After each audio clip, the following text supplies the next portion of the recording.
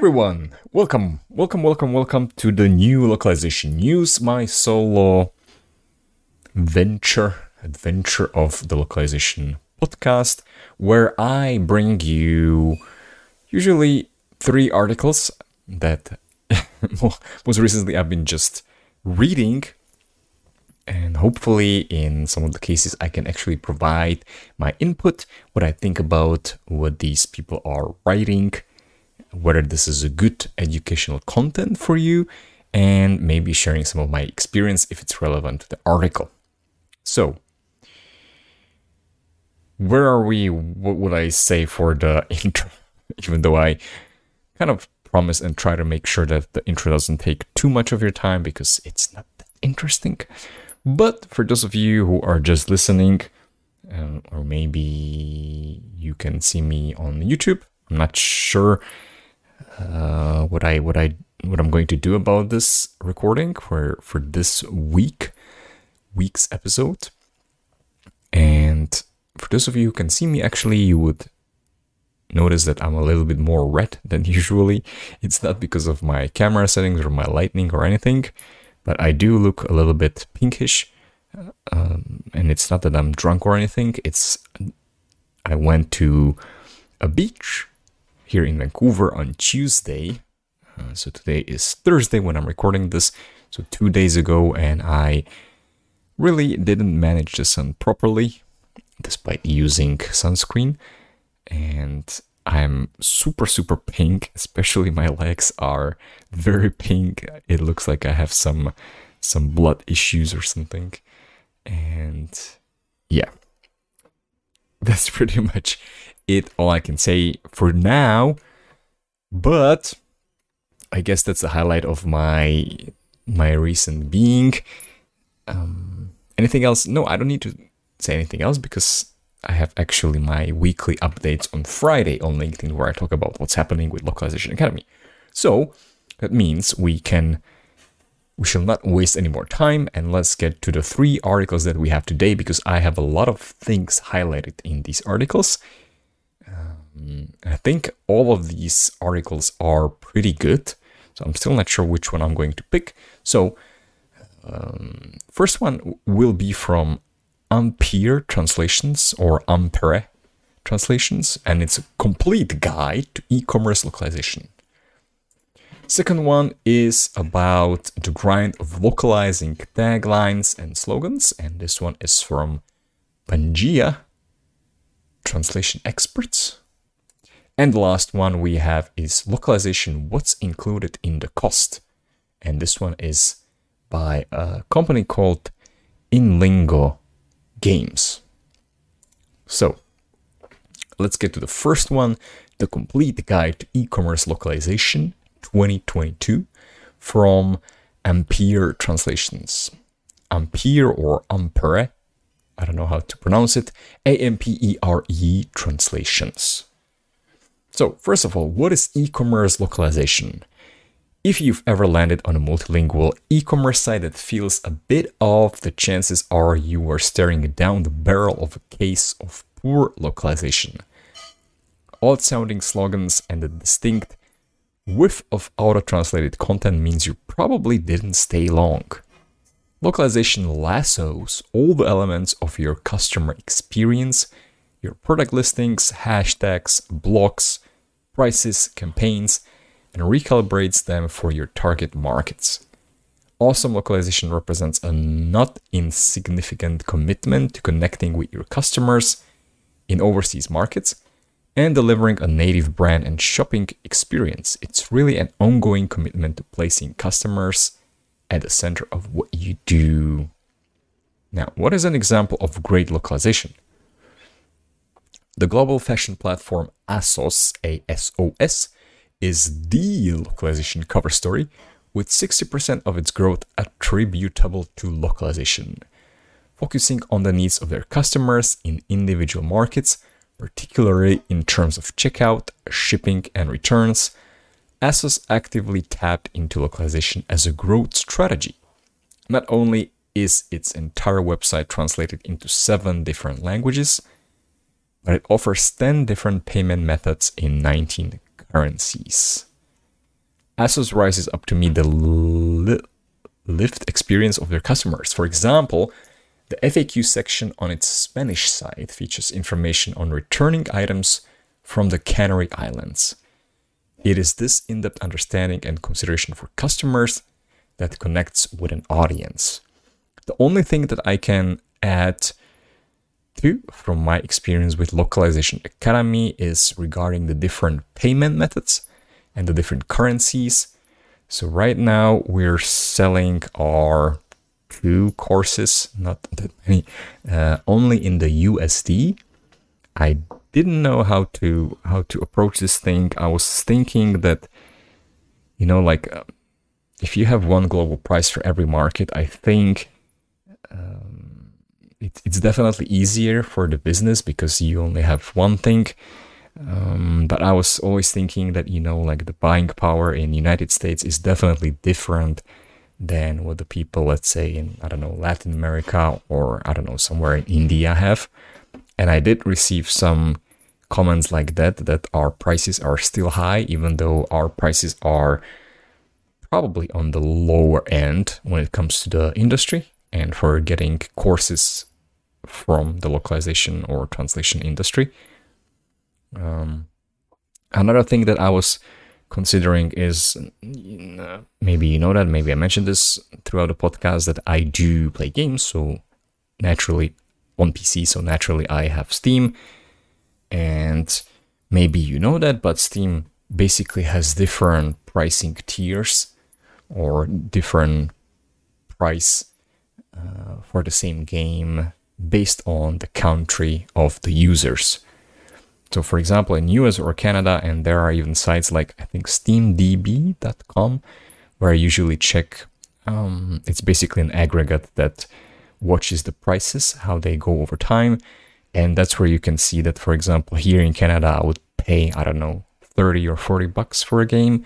And maybe somewhere in, Argentina or Kazakhstan, it would be, $5 or something like that at the same time. So I'm still not sure if eventually we should do something like this. I don't know how. I think even Udemy treats it the same way, that they have different pricing per different markets. But so far we're keeping it just in USD, because I also think that when it comes to the platform that we're using, so we're using Thinkific, which is a learning management system. So basically a software where you can easily upload videos and you can create a course, structure it, add subtitles. It also has its own payment gateway. So it collects the payments, it sends emails and so on. And you can manage your users. So very simple to get started, but I think Thinkific on its own has a limitation, if I'm not mistaken, that you can only set one main currency per your server. And this is quite interesting because actually, even next week, what we want to be doing with Ahmed from Words, we want to actually localize the course into Arabic. And I think during that experience, we might want to play with different options where to host a course to make sure that even the UI is fully available in Arabic. And another thing that comes to the e-commerce thing is the different payment methods.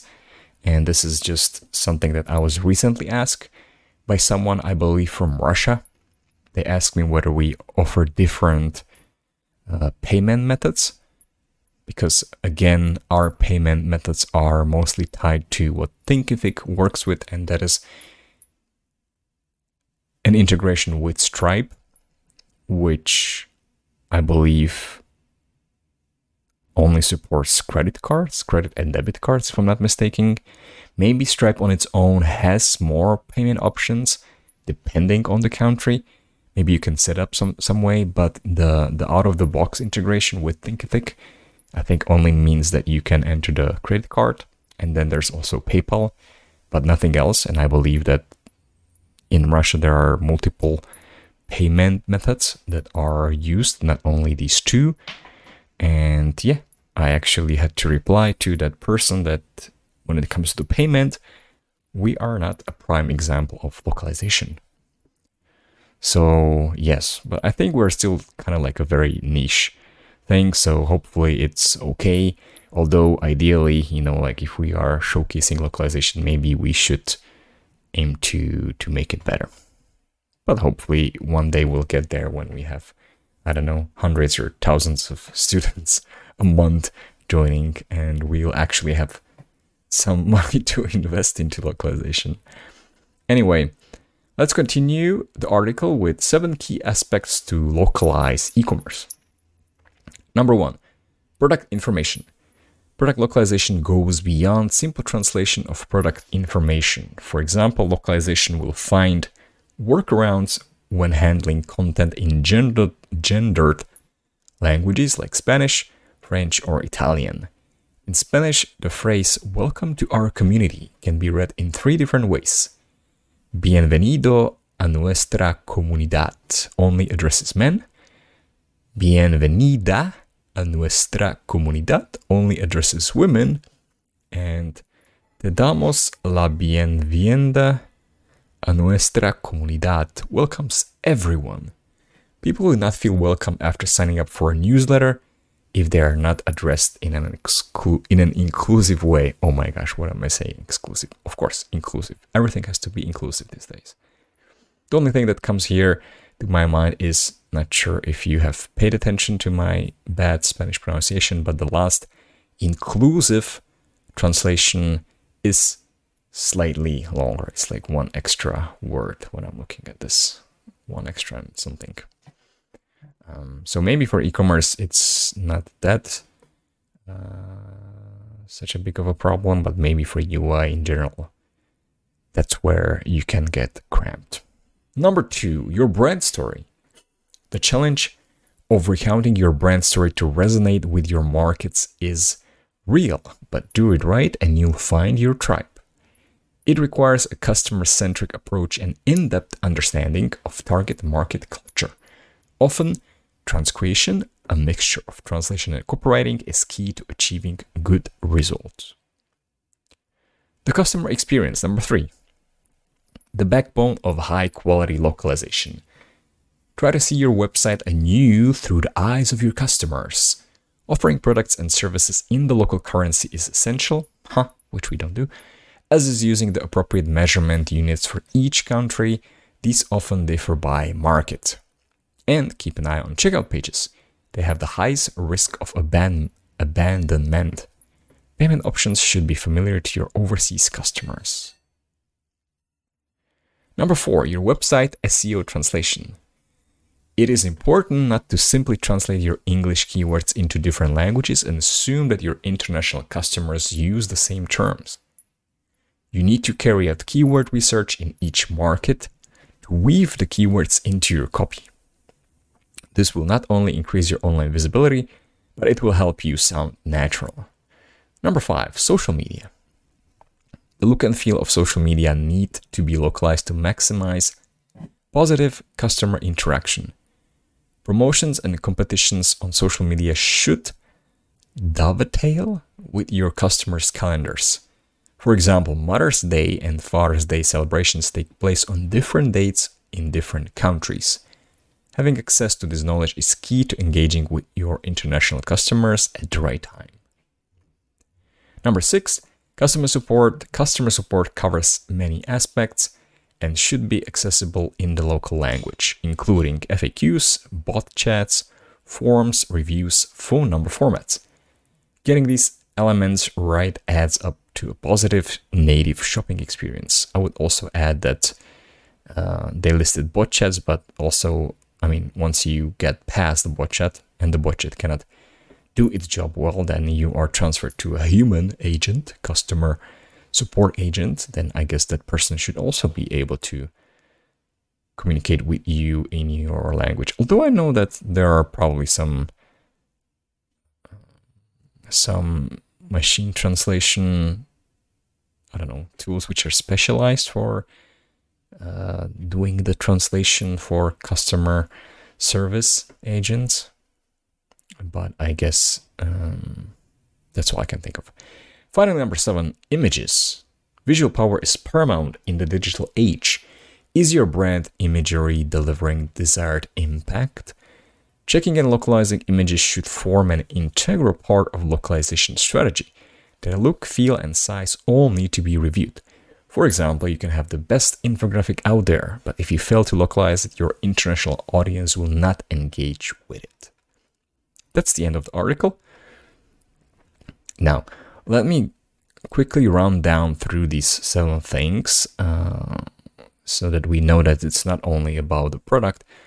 So, what are the 7 key aspects to localize? Product information, your brand story, the customer experience like checkout, SEO translation, and your website, social media, customer support, and images.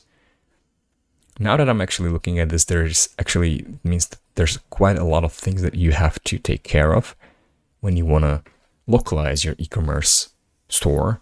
And in a way, we are, to a certain degree, an e-commerce site because we're technically selling courses, although a lot of the courses come with a live interaction with the person, so it's not a fully digital, product. But yeah, as I'm thinking about this, I'm still not sure how we're going to approach the localization into Arabic that we wanted to do. But again, it's something that I'll just figure out on the go and on the stream, so you'll be there to witness how much we mess it up and learn from it. Anyway, that was the first article. I think it was pretty okay. I wouldn't call it the complete guide to e-commerce localization because usually, and this is again based on my experience with similar articles that claim to be the complete guide, these are usually very long form articles, which I don't mind. I think we had something like that before with Phrase. I think Phrase likes to do really full detailed guides on something. And I think especially when we got to the 7 key aspects, I think they were just touching things very lightly. In most cases, what I read to you is what they just wrote in the article, so I didn't skip that much. So I think this could be even deeper. And also one more thing that I have to highlight here for this one is that the font that is used for this article, it looks like the font that you produce with a typewriter. I don't know how this font type or typeface is called, but it really looks very weird. I know that Slater uses this for the press releases, and they use it probably on purpose to differentiate it from their regular articles. So this font to me is very not pretty. So that's what I have to say about it. Moving on to the next one, article number 2 from Pangea. I didn't say this, but I did some work with Pangea. I helped them put together some course that they are using for new people. But that's just pure coincidence because the articles are picked by my assistant, Vega. And so this one is about the grind of localizing taglines and slogans. And I can tell you that this one should give us some funny mislocalizations and mistranslations that happened when people attempted to localize taglines and slogans. So, a slogan is the first thing that prospects associate your brand with. I'm not sure if I would agree with this. Maybe to me, because I'm more visual, to me it's colors that I would associate with the brand. Or maybe what was my experience, if I had a personal experience, or maybe what their products are. But anyway, if you think translating a sentence in quotes or a few words is not a big deal, think again. How many times have we come across hilariously mistranslated taglines and slogans? Pepsi's "Come Alive with the Pepsi Generation" tagline, wild mistranslation into Chinese, for example, "Pepsi brings your ancestors back from the dead," went viral, and not in a good way. Yes, so this is exactly the case where I guess the typical translation effort by word doesn't apply, because exactly as they say, it's really just you're translating, let's say, one sentence or a couple of words, I think you have to put so much effort into making sure that you adapt it correctly. I know that when we were trying to, in my last job, we were trying to get a project from one of the clients of ours, and I think it was related to gaming, and we were looking for new translators from the gaming industry who have experience translating games, and also maybe partially do something with marketing. And I think or maybe we were just looking for someone to do transcreation. I don't know, maybe I'm just confusing this. But what I know is that one of the things that I suggested for the test was how they would localize winner winner chicken dinner, I believe. So winner winner chicken dinner is the final, I guess you can call it the slogan, the final text that you see in PUBG. PUBG is a video game that you get when you become victorious in the match. So you or your team are the last men, women, and others standing in the game. And I was wondering how this is localized. Maybe PUBG already localized it, so maybe it's already out there, but I would be really wondering how people would be dealing with this. Anyway, let's go back to the article. Why are taglines and slogans difficult to localize? Slogans and taglines have challenged translators forever. Creative by default, numerous taglines and slogans are built around puns and idiomatic phrases that expressively describe a brand or product. Needless to say that verbatim translation would not work. For example, the Chevy Nova name faced blistering criticism in Latin America as the word Nova is directly translated to "it doesn't go Nova." Furthermore, emotion is perceived differently across cultures. McDonald's love-filled slogan, "I'm loving it," was localized to "me encanta" in Spanish, which means "I like it." Between like and love is quite a gap in English though. Yet, "me encanta" is the version that made Spanish fast food lovers tick as a more culturally appropriate version.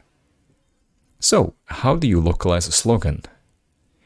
Working with a local team of linguists and copywriters is vital to creating a slogan or tagline that hits the mark in a different culture. Typically, translators and copywriters work closely with local marketing professionals who deeply understand the cultural implications of your slogan and can advise on any potential cultural traps to avoid. So, to be able to adapt a tagline or slogan to another culture, the translator and/or copywriter must be themselves immersed in that juice to make the brand appeal to local prospects. This will help you avoid the debacles like the one below. All right, and here we have some 1, 2, 3, 4, 5, 6, 7 examples of funny slogan mistranslations. So, first one, American Express. Slogan is "Don't leave home without it." In Chinese back translation is "Stay home with it." Second one is for Apple. Think different. Everybody knows this. Chinese back translation, "Go insane." Next one, we have Budweiser. The slogan in English is "When you say Budweiser, you've said it all." Chinese back translation, "After Budweiser, you will not be able to speak." Burger King, "Have it your way." Translated as "Reject the socialist ideal." What? That's crazy. Then we have Camel. Camel, am I saying this right? The cigarettes. "I'd walk a mile for a camel." That's the slogan. Chinese back translation, A camel asked me to walk 2 kilometers. What? Then KFC, finger licking good. Chinese back translation, tastes like human fingers. I think I heard this one. And last one is McDonald's, you deserve a break today. In Chinese back translation, you deserve to be beaten. I don't know why everything is Chinese back translation.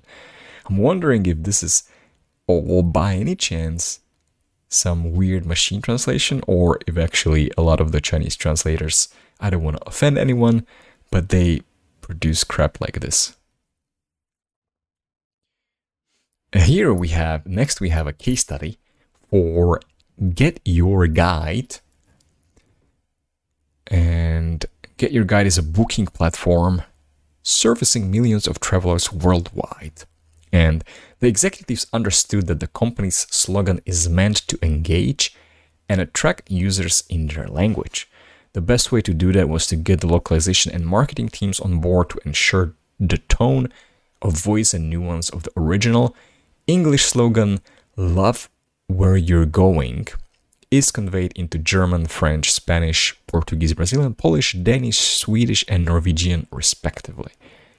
After experimenting with different versions of the slogan in each of their native languages, the team came up with the ideal fit for every relevant market, considering several factors such as brand and commercial purpose. German. Aus Liebe zum Reisen, for the love of traveling. After conducting deeper market research, the team realized the slogan could not be used, and I think they mean the original slogan could not be used, since it had already been claimed by a supermarket chain in Germany. But Aus Liebe zum Entdecken, for the love of discovering, was not used by any other brand. And since the platform is more about discovering new places to see and things to do around the world, the slogan gained traction. Now, French one. Aimez, I don't know how to read this, ou vous allez, love where you're going. Unlike typical cases of direct translations of creative lines or slogans, the example above delivers the intent and nuance of the original perfectly. Additionally, the rhythm of the phrase makes it all the more enticing. Spanish. Enamorate de tu viajes. Fall in love with your trips. Direct translation did not work in Spanish, unlike the French example above. In this case, the linguist opted for a less intuitive version than Ama donde vas or Enamorate de donde vas, which would be the first lines to pop into any Spanish speaker's head. However, none of these makes any sense or flows naturally in the language of Cervantes. Enamorate de tu viajes, on the other hand, not only flows naturally, well, not in my case, but also cleverly plays on the double meaning of the word viaje, signifying journey in the directional sense, but also in a more spiritual sense of experience offered by a particular place. Furthermore, the literal translation of the verb love, amar, is infrequent in Spanish Catalan, which would have raised some red flags for Spanish speakers from Spain. Finally, we have Polish. Odkrywaj świat z radością. Explore the world with joy. The linguist's first impulse was zakochaj się w podróżach, which means fall in love with traveling. However, a deeper investigation revealed that the slogan had already been claimed by another brand. So, after a few experiments, the gem eventually emerged. Although Odkrywaj świat z radością may seem too remote from the original, this adaptation transcreation of the Get Your Guide slogan into Polish only proves that localization is not about pure translation, but rather about culture appropriateness and creating experience. Final thoughts. Number 1, engage your marketing, localization, and content teams when localizing your slogans and taglines. Having all these professionals work together will help you create a unique, yet culturally appropriate brand identity in another market. Number 2, if your pockets are not that deep and you're not the owner of a bigwig corporation, outsourcing your slogan localization project to a professional agency like Pangea Global can prove highly beneficial to your brand's outreach across borders. When I was reading this article, I was wondering if they're actually going to pull some CTA. I guess they did, but it's really just towards the end, it's kind of hidden. So to me, this article is pretty good. It's mostly, I guess, about the funny things, which I think were pretty cute and funny. And what else would I say? I like the case study of Get Your Guide, how different teams can come up with different things that work for the market and still are not that far away from the original intention of the slogan. So that was good. And yeah, I think we can move on to the last article. And this one is from InLingo blog, and it's about localization. What's included in the cost? Now, this is a bit of a mysterious title, but I'll explain it to you right away. The article starts by saying, adapting a project for a new audience is an undertaking that requires a serious investment. Let's talk about what's included in the price of InLingo's localization services and why we chose this approach. Here's a detailed checklist for projects of 100,000 words or more. I thought that this one would actually include some figures, but it doesn't, even though the featured image for this article says localization pricing, and the title talks about what's included in the cost, but there are no figures here except for the 100,000 words. But I still like this article. I think it's good, especially for the beginners, I would say. So they wanted to talk about the checklist, so let's run through the checklist. So what's included in the price? Number 1, 2 project managers. Your project will be handled by 2 project managers at once. The first PM takes on the job and analyzes it, draws up a statement of work, SOW, assesses the risks, and determines the time frame. The second PM works with the team of translators and editors and ensures that the end result meets your requirements. So here I'll be probably stopping here and there, providing some of my input.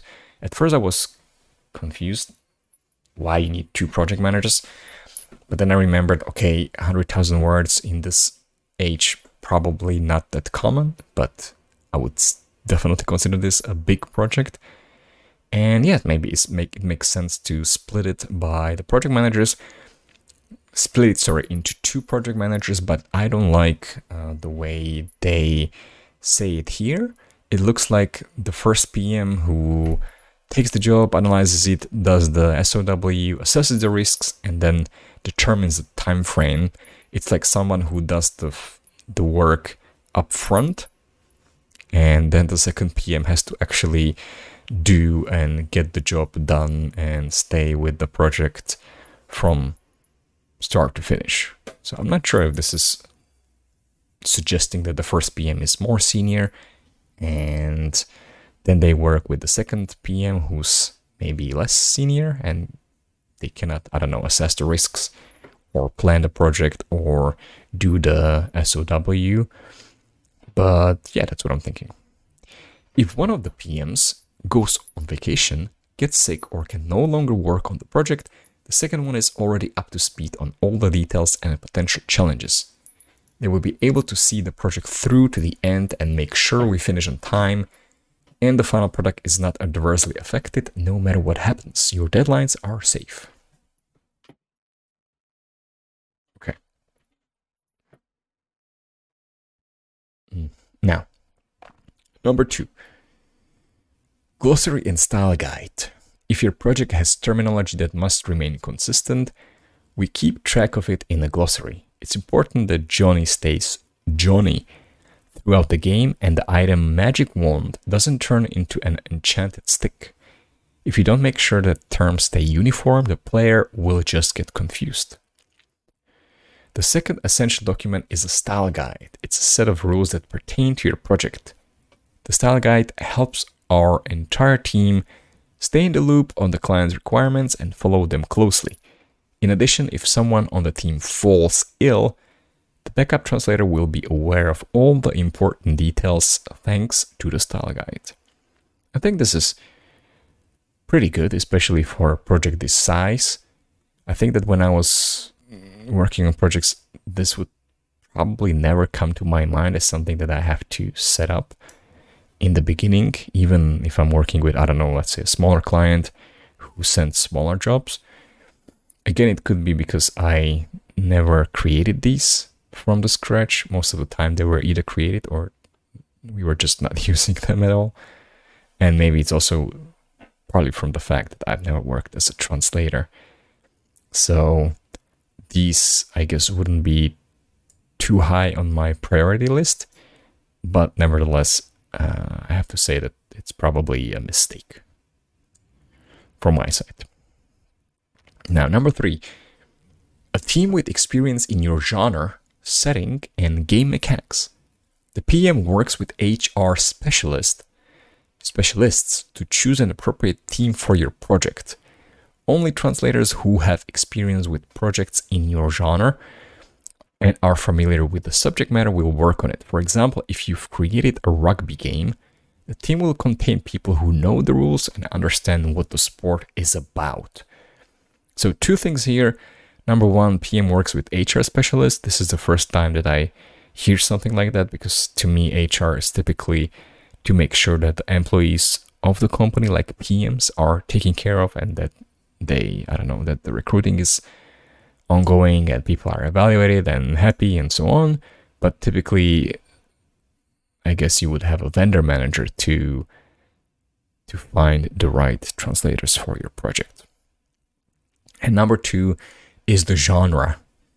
This again could be related to the fact that I have never worked on a game localization, but I'm not sure. I assume that it's an ideal case if you find someone, let's say, who does English to Italian game translation for, let's say, this rugby genre. But I'm not sure how realistic is it to find people for every niche or specific genre and for each particular language. I would say that, I don't know, in this case of a rugby, I think if you have just someone who has general experience with game localization, then maybe they can just research on the rules of rugby and maybe they can still do a good job.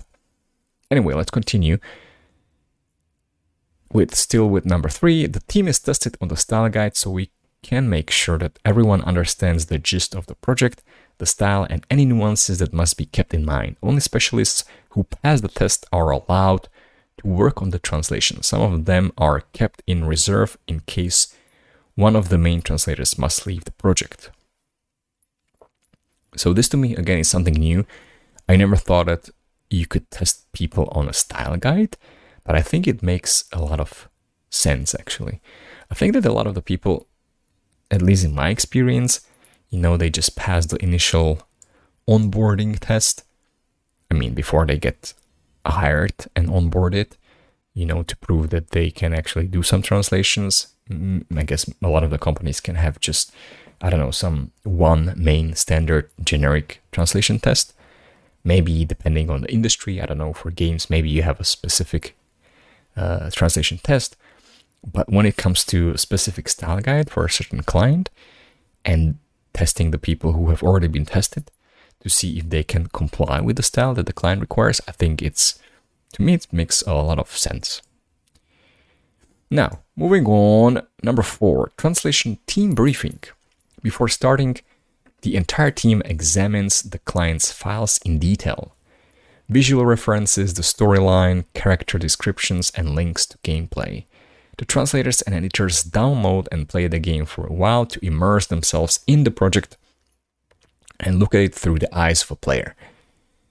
Even before translating, the team asks questions that come up when examining the files and references and gets answers in advance so that they know all the ins and outs when they start translating. Sometimes questions arise while working on the project. If the manager and editors cannot find the answer on their own, they seek clarification from the client. Number 5, integration with your programs. Typically, InLingo's translators work in the translation software MemoQ. MemoQ allows us to load all the essential details into one project, including the glossary, character limits, developer comments, and string IDs. The InLingo team has experience working with a wide range of systems. We are happy to sync with your programs and work directly in them to make it convenient to monitor the process. As an alternative, we can translate, edit, and review the text in our system and then export the files to your service in the appropriate format. Number 6, translation by a native speaker. A native speaker of a language always has the best feel for the special features of their country's culture. They have a more accurate understanding of which constructions sound natural to the audience who is not yet acquainted with your project.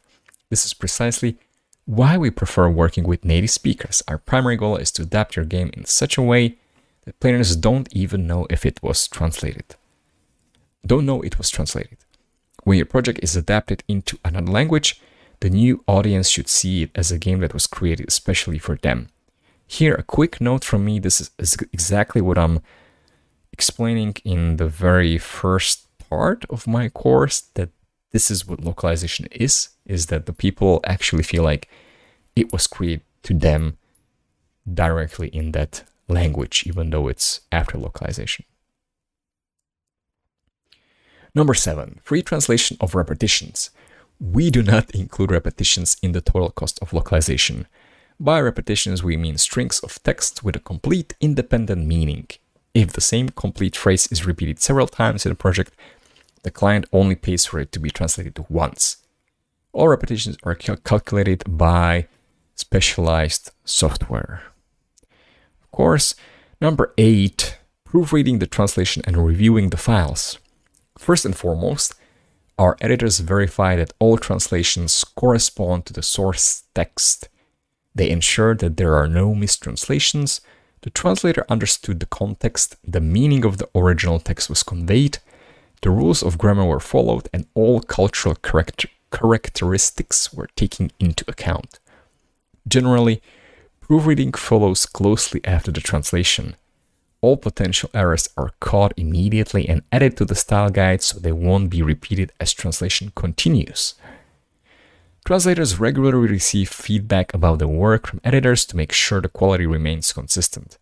When the translation and proofreading are done, the PM runs a check on the files before delivering them to the client to make sure there aren't any tag errors, typos, double spaces, or untranslated strings. Fun! I want to say finally, but no. Number 9, 2-year guarantee. For 2 years after delivering the project, we continue to bear responsibility for it and oversee the final product. We are happy to make corrections based on valid comments from players or client requests. In addition, once a quarter, we check player reviews ourselves and make changes if we find any comments relevant to the translation. This to me is something absolutely new, like 2-year guarantee. I'm not even sure if any of my previous employers provided something like this. Of course, when the clients come and they complain about something, you want to fix it, especially if it was a mistake completed by caused by you, by your process, or by your team of people. But even what they say here, that once a quarter they check player reviews themselves and they make changes, to me, this is something that I have never seen in any company, to do something like this, like proactively actually check what the people are saying on forums or in the reviews. And this can be done for many different things, right? So yeah, I think something new for you, at least for me, to consider. Final point, a consistent team for your projects. If you come back to us after a while, the same team that worked on your game the first time will do it again. They are specialists who are already immersed in your project. They know it inside and out and are ready to take on new updates. So that is the end of article number 3. I'm running out of voice and it's time for me to go have my dinner and then do some more work because I'm a little bit behind. Now, when it comes to selecting what I would pick as the best article, I think this is going to be a little bit difficult. So when I'm looking at the first one, I think it was pretty good, but it's not a complete guide of e-commerce localization. But I like the list of the things, and this might be useful to me. Number 2, localizing taglines and slogans. I think this one was pretty good, mostly just for the fun factor. So I'll probably skip this one, even though when I'm thinking about the video that I'm going to do, I probably won't be uploading the full videos of me just reading. I'll probably just cut the part where I was reading the examples because that was kind of funny for me. Now the last one, I think in the last one, even though I consider this as a basic things, there are still some things that I think I learned. I like the style of this one. So yeah, I'm probably going to give my vote to the last article. Usually, I don't know why, the final articles are the ones that usually get the votes from me. So that's going to be it for this recording. And I have to be honest with you, I'm not sure if I'll continue doing this, at least not on a weekly basis. But I feel like, you know, like initially when I decided to record this thing, I really had that feeling that I wanted to record something. But this time I feel like I'm doing this because I did it the previous weeks. The good thing is that I can still learn something from these articles. The problem is that I cannot apply it anywhere since we're not doing any localization right now, but that might change soon. So that's it.